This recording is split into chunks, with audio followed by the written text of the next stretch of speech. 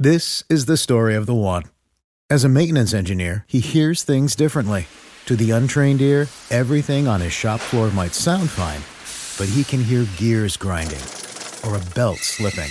So he steps in to fix the problem at hand before it gets out of hand. And he knows Grainger's got the right product he needs to get the job done, which is music to his ears. Call, click Grainger.com, or just stop by. Grainger, for the ones who get it done. What's the easiest choice you can make? Window instead of middle seat? Picking a vendor who sends a great gift basket? Outsourcing business tasks you hate? What about selling with Shopify?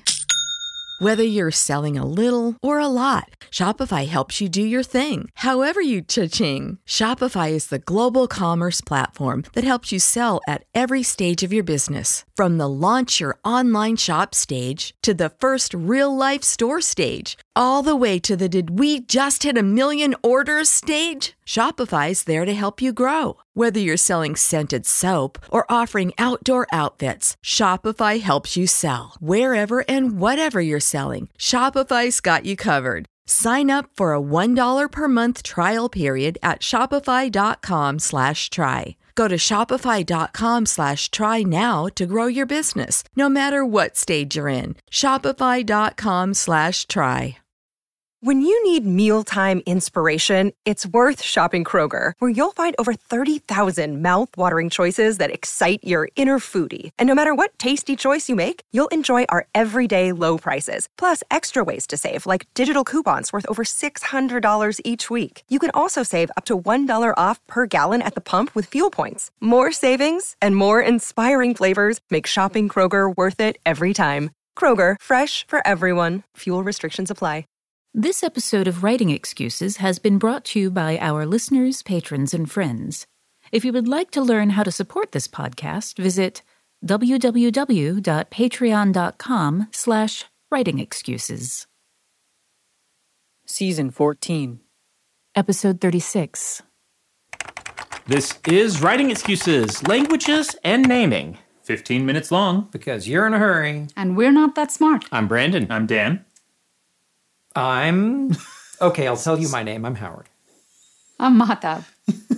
She won't make you work for it like Howard does. Languages and naming. So, I would say the number one question I get usually from younger writers who come through my line is, how do you name things? So I'm going to actually point this at you first, Mahtab, because I think they've probably heard us answer this question. How do you come up with names for your stories? Well, I consult a lot of websites, especially I start with baby names, but Sanskrit is also a really good source because really, I mean, writing for a North American audience, and since most of my books are published in English, even if I threw in a few Hindi words, it would seem like, exotic. But for example, in The Third Eye, I used the word Zarku, it means in Sanskrit, it means evil. So I would do Google Translate and take keywords of which personify the character that I'm naming and try and find the right word, play around with it. Just as I said, Google some interesting names and see and say it out loud to see what sounds good. Reading, for starters, you should all be staying through the end of the credits of all of the movies you see. But reading the names on the credits is a great way to read a bunch of names that you're probably unfamiliar with. It's also a great way to realize that, wow, portions of this film were, produced or managed in, I think that's Southeast Asia. I see a lot of Indian names. And I like that. I like seeing that in the films, but seeing that variety opens me up to naming things because just the way we name other human people is hugely diverse. Now, you were talking about one of the naming conventions you came up with for one of the races in Sherlock Mercenary. Yeah, the role-playing book, the Planet Mercenary role-playing book, one of the things that we realized is that if people are going to role play, they're going to want to be able to name their characters. What are the naming conventions for these different species of alien? And the first thing that I did was panic, because how am I going to come up with 7 different naming conventions? The second thing I did was, I'm going to start subtractively. And so I looked at my own language and said, all right, they will never have some of these sounds in their names. And I used a different set of subtractions for each of them. One of the groups, one of the races, all names are 10 syllables long. They are all 10 syllables long, and this is how the construction works, and this is where the accenting works, and this is where the pieces of the names come from. It was still, familial, which is something, we're all familiar with. But it created these names that just looked incredibly alien. But after I knew how to build them, I could suddenly rattle off 10-syllable names very quickly, and it made them start to seem real. And I think that's, for me, the most important aspect of naming and language stuff in world building, is that once you have some of the words that your aliens or your monsters or your whatevers use, they become different than you, and they begin to develop their own voice. Yeah, and I think a key part of that a lot of, as you said, especially young writers are overwhelmed by and is making a lot of those decisions. They can be meaningless or random at the point where you're establishing those rules. As long as you come up with something that is internally consistent and that is different, it's going to feel cool. And the readers don't necessarily need to know, oh, he just pulled those letters out of the alphabet at random and disallowed them, or, however it is that you're building these. You don't have to overthink that initial process. There doesn't need to be some kind of divine foundation for where these names come from, as long as you come up with consistent rules that sound cool and unique. And the uplifted polar bears in Planet Mercenary, what I said was, the first 2 generations of uplifted polar bears, it's very common to give them Inuit names, Siberian names. Those were very common. And then the polar bears realized, you're just naming us after the humans who live near us. That's awful. And so for 2 generations, all of their names were noises people couldn't make. And now their names are, a little more blended. And the whole reason for that was so that I could tell the joke of, some common Ursamari names are, Jones, Ketchikan, Hronk. But as I was writing it, I realized that's probably exactly how the bears would do it. It's also a very good idea to borrow names from other cultures. And I to point out an example, Avatar. It still sounds weird in my mouth because it is basically Avatar in Hindi, which is just a version of, and most gods and goddesses in the Indian or Hindu mythology have various forms or various versions, which are avatars. So when I say avatar, it's like, that is not the correct pronunciation. And the other thing that I also remembered was Sahelu, which is the bonding of the horse and the person. I thought it was spelled differently, but I looked it up. It's spelled Tsahelu, but it sounds so close to Saheli, which is a friend in Hindi. It's just, a friend bonding. So you can use existing words, change the spelling, change the pronunciation, and you have a totally different word. Yeah. And this is how language works. It really does. Like my son was assigned, they're doing a Christmas thing at school, and they said all the kids are going to say Merry Christmas in different languages. And he came to me and said, I chose Korean. How do you say Merry Christmas in Korean? And I'm like, Merry Christmas. That's what they say. Now, there is actually a way to say it in Korean, but I had to go look it up because, when Christmas time was around, everyone just said Merry Christmas because even though it's not in Korean, it's a Western holiday, they just use the English words. Yeah, we borrow stuff from each other all the time. I will say, following from what Mahatab said about kind of borrowing words and names from other cultures, use a really wide variety of them.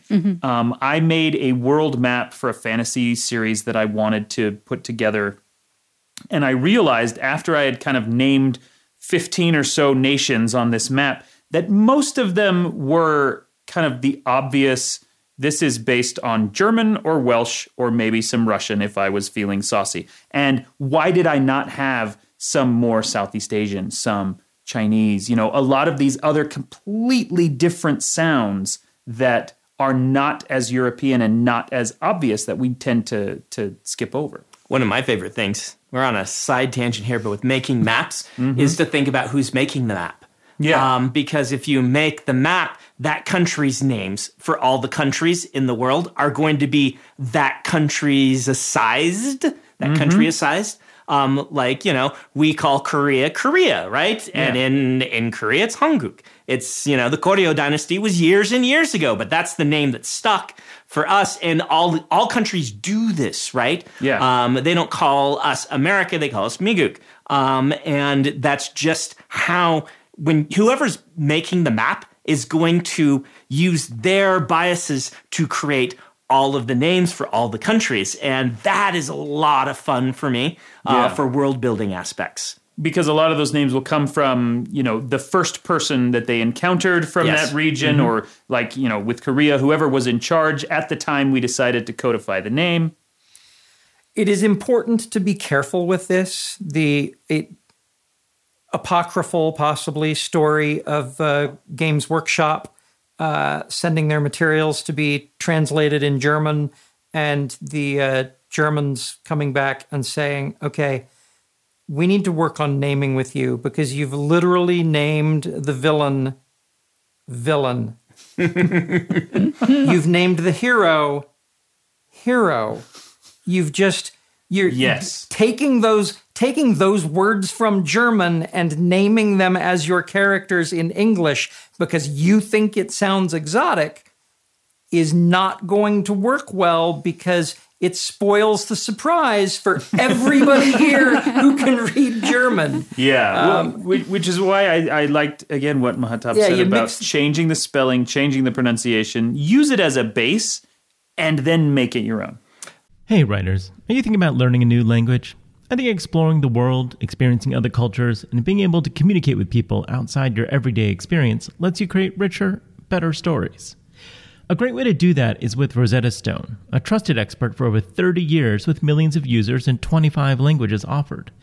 They use an immersive technique which leads to fast language acquisition. It's an intuitive process that helps you really learn to speak, listen, and most of all think in the language you're trying to learn. They also feature true accent speech recognition technology that gives you feedback on your pronunciation. It's like having a voice coach in your home. Learn at home or on the go with a desktop and mobile app that let you download and access lessons even when you're offline. And it's an amazing value. A lifetime membership gives you access to all 25 languages, including Spanish, French, Italian, German, Japanese, and, of course, Korean. Don't put off learning that language. There's no better time than right now to get started. For a very limited time, Writing Excuses listeners can get Rosetta Stone's lifetime membership for 50% off. Visit rosettastone.com/today. That's 50% off unlimited access to 25 language courses for the rest of your life. Redeem your 50% off at rosettastone.com/today. This is the story of the one. As head of maintenance at a concert hall, he knows the show must always go on. That's why he works behind the scenes, ensuring every light is working, the HVAC is humming, and his facility shines. With Grainger's supplies and solutions for every challenge he faces, plus 24/7 customer support, his venue never misses a beat. Call quickgrainger.com or just stop by. Grainger, for the ones who get it done. Let's stop for our book of the week. Yes, and I would love to recommend a Binti by Nnedi Okorafor, and I hope I'm not butchering her name, but it's a novella, an excellent mix of African culture and science fiction, and it centers around Binti, who is from the Himsa tribe. And she has been offered this place in this university. It's called the Umza University, which is a place of higher learning in the galaxy. But to accept this, she has to leave her people. So when she does, and against everyone's wishes, against the family's wishes, she decides to go. But the one thing that she takes with her as something to remind her of home is this earth, which the Himsa people tend to apply on their hair and their skin. And it turns out that this is something that helps her when there is a war that the university is with the Medusa people, which is an alien race. And I'm not going to, again, give away the ending. It's a short novella, but it's beautifully written. It's, as I said, it's a very good mix of an African culture, science fiction, and a must-read. Won the Hugo and the Nebula. Yes. And it's free to read on Tor.com, I believe. Maybe it's not free. I don't think so. Yeah, it's actually one of the Tor.com novella programs, but it is a novella that you can get very cheaply online and well worth the read. Excellent book. Let's stray a little bit from naming toward language conventions. So let's talk about conlangs, which is kind of the word for constructed languages that you use in your books, or your own kind of feel on how to use dialect or jargon in your stories to kind of enhance the authenticity or the world building of your story. So how do you approach coming up with languages and things like this? But let's start by saying that we did an entire episode on conlangs with a linguistic professor last year. So for a much more full discussion, look that up. Excellent. But now I got nothing. Okay, so I can start because I was very taken up with Dothraki, which was invented by David J. Peterson. And I was listening to a TED talk of his in terms of how he came up with it. So what he said is he used the text that George R.R. Martin wrote, and he used certain words. He kind of broke them apart. So words like Kal and Rak and Hajj, Khas, which is consonant, vowel, consonant. He kind of used that as a base, and then he developed a language. Of course, there is a lot between using those words and what he came up with.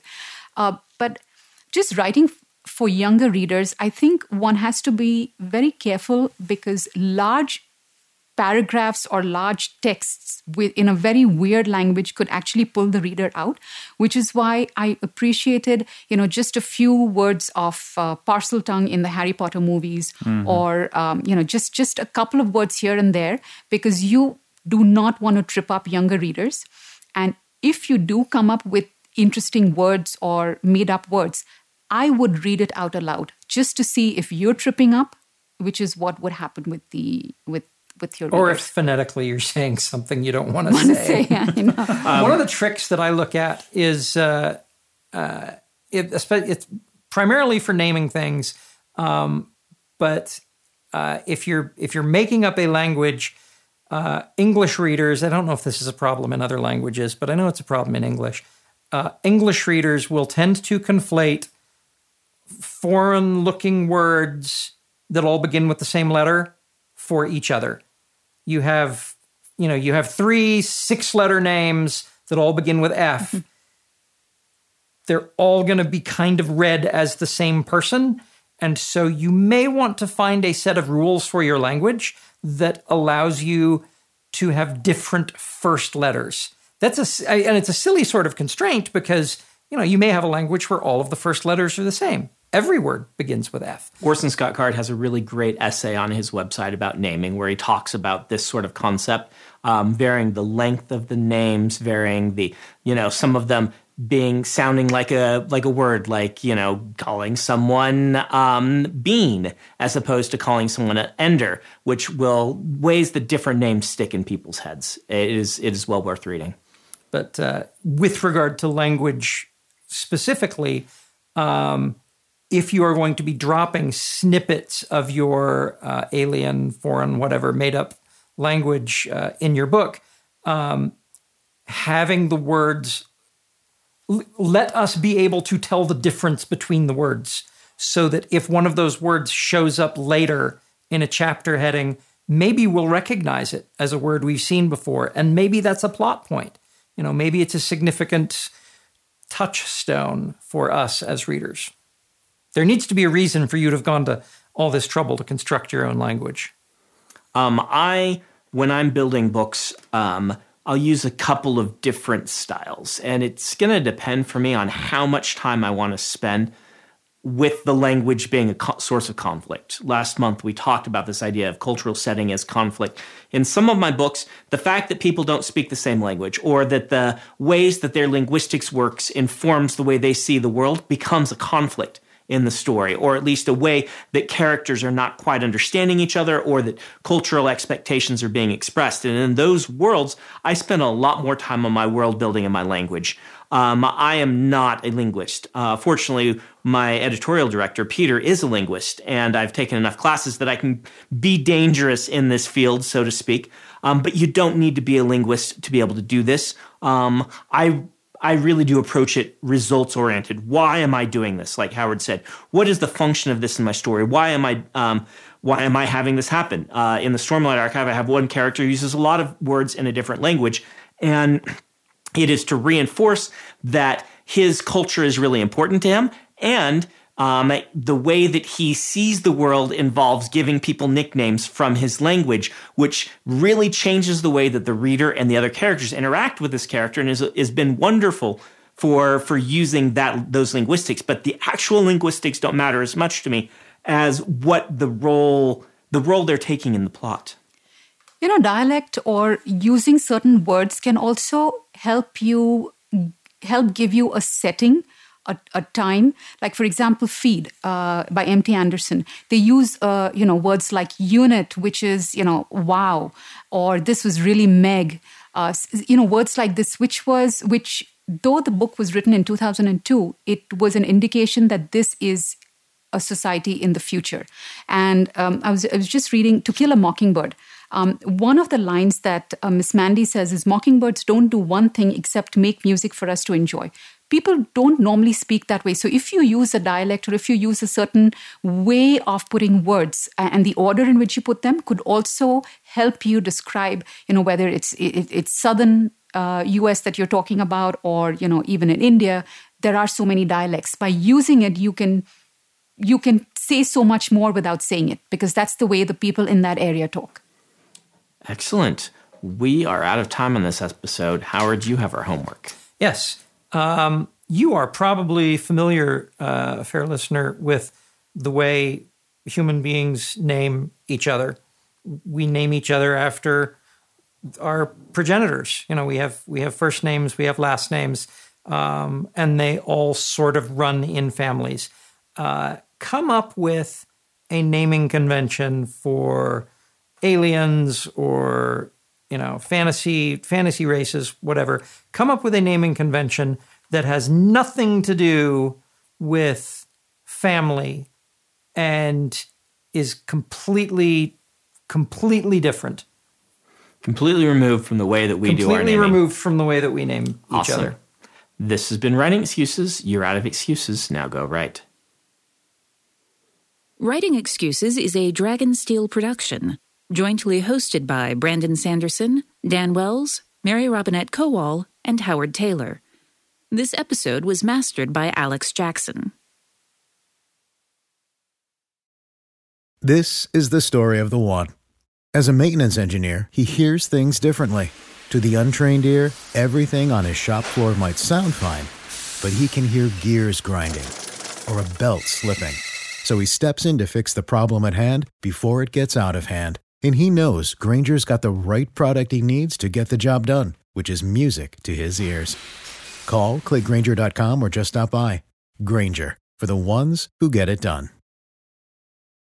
When you need mealtime inspiration, it's worth shopping Kroger, where you'll find over 30,000 mouth-watering choices that excite your inner foodie. And no matter what tasty choice you make, you'll enjoy our everyday low prices, plus extra ways to save, like digital coupons worth over $600 each week. You can also save up to $1 off per gallon at the pump with fuel points. More savings and more inspiring flavors make shopping Kroger worth it every time. Kroger, fresh for everyone. Fuel restrictions apply.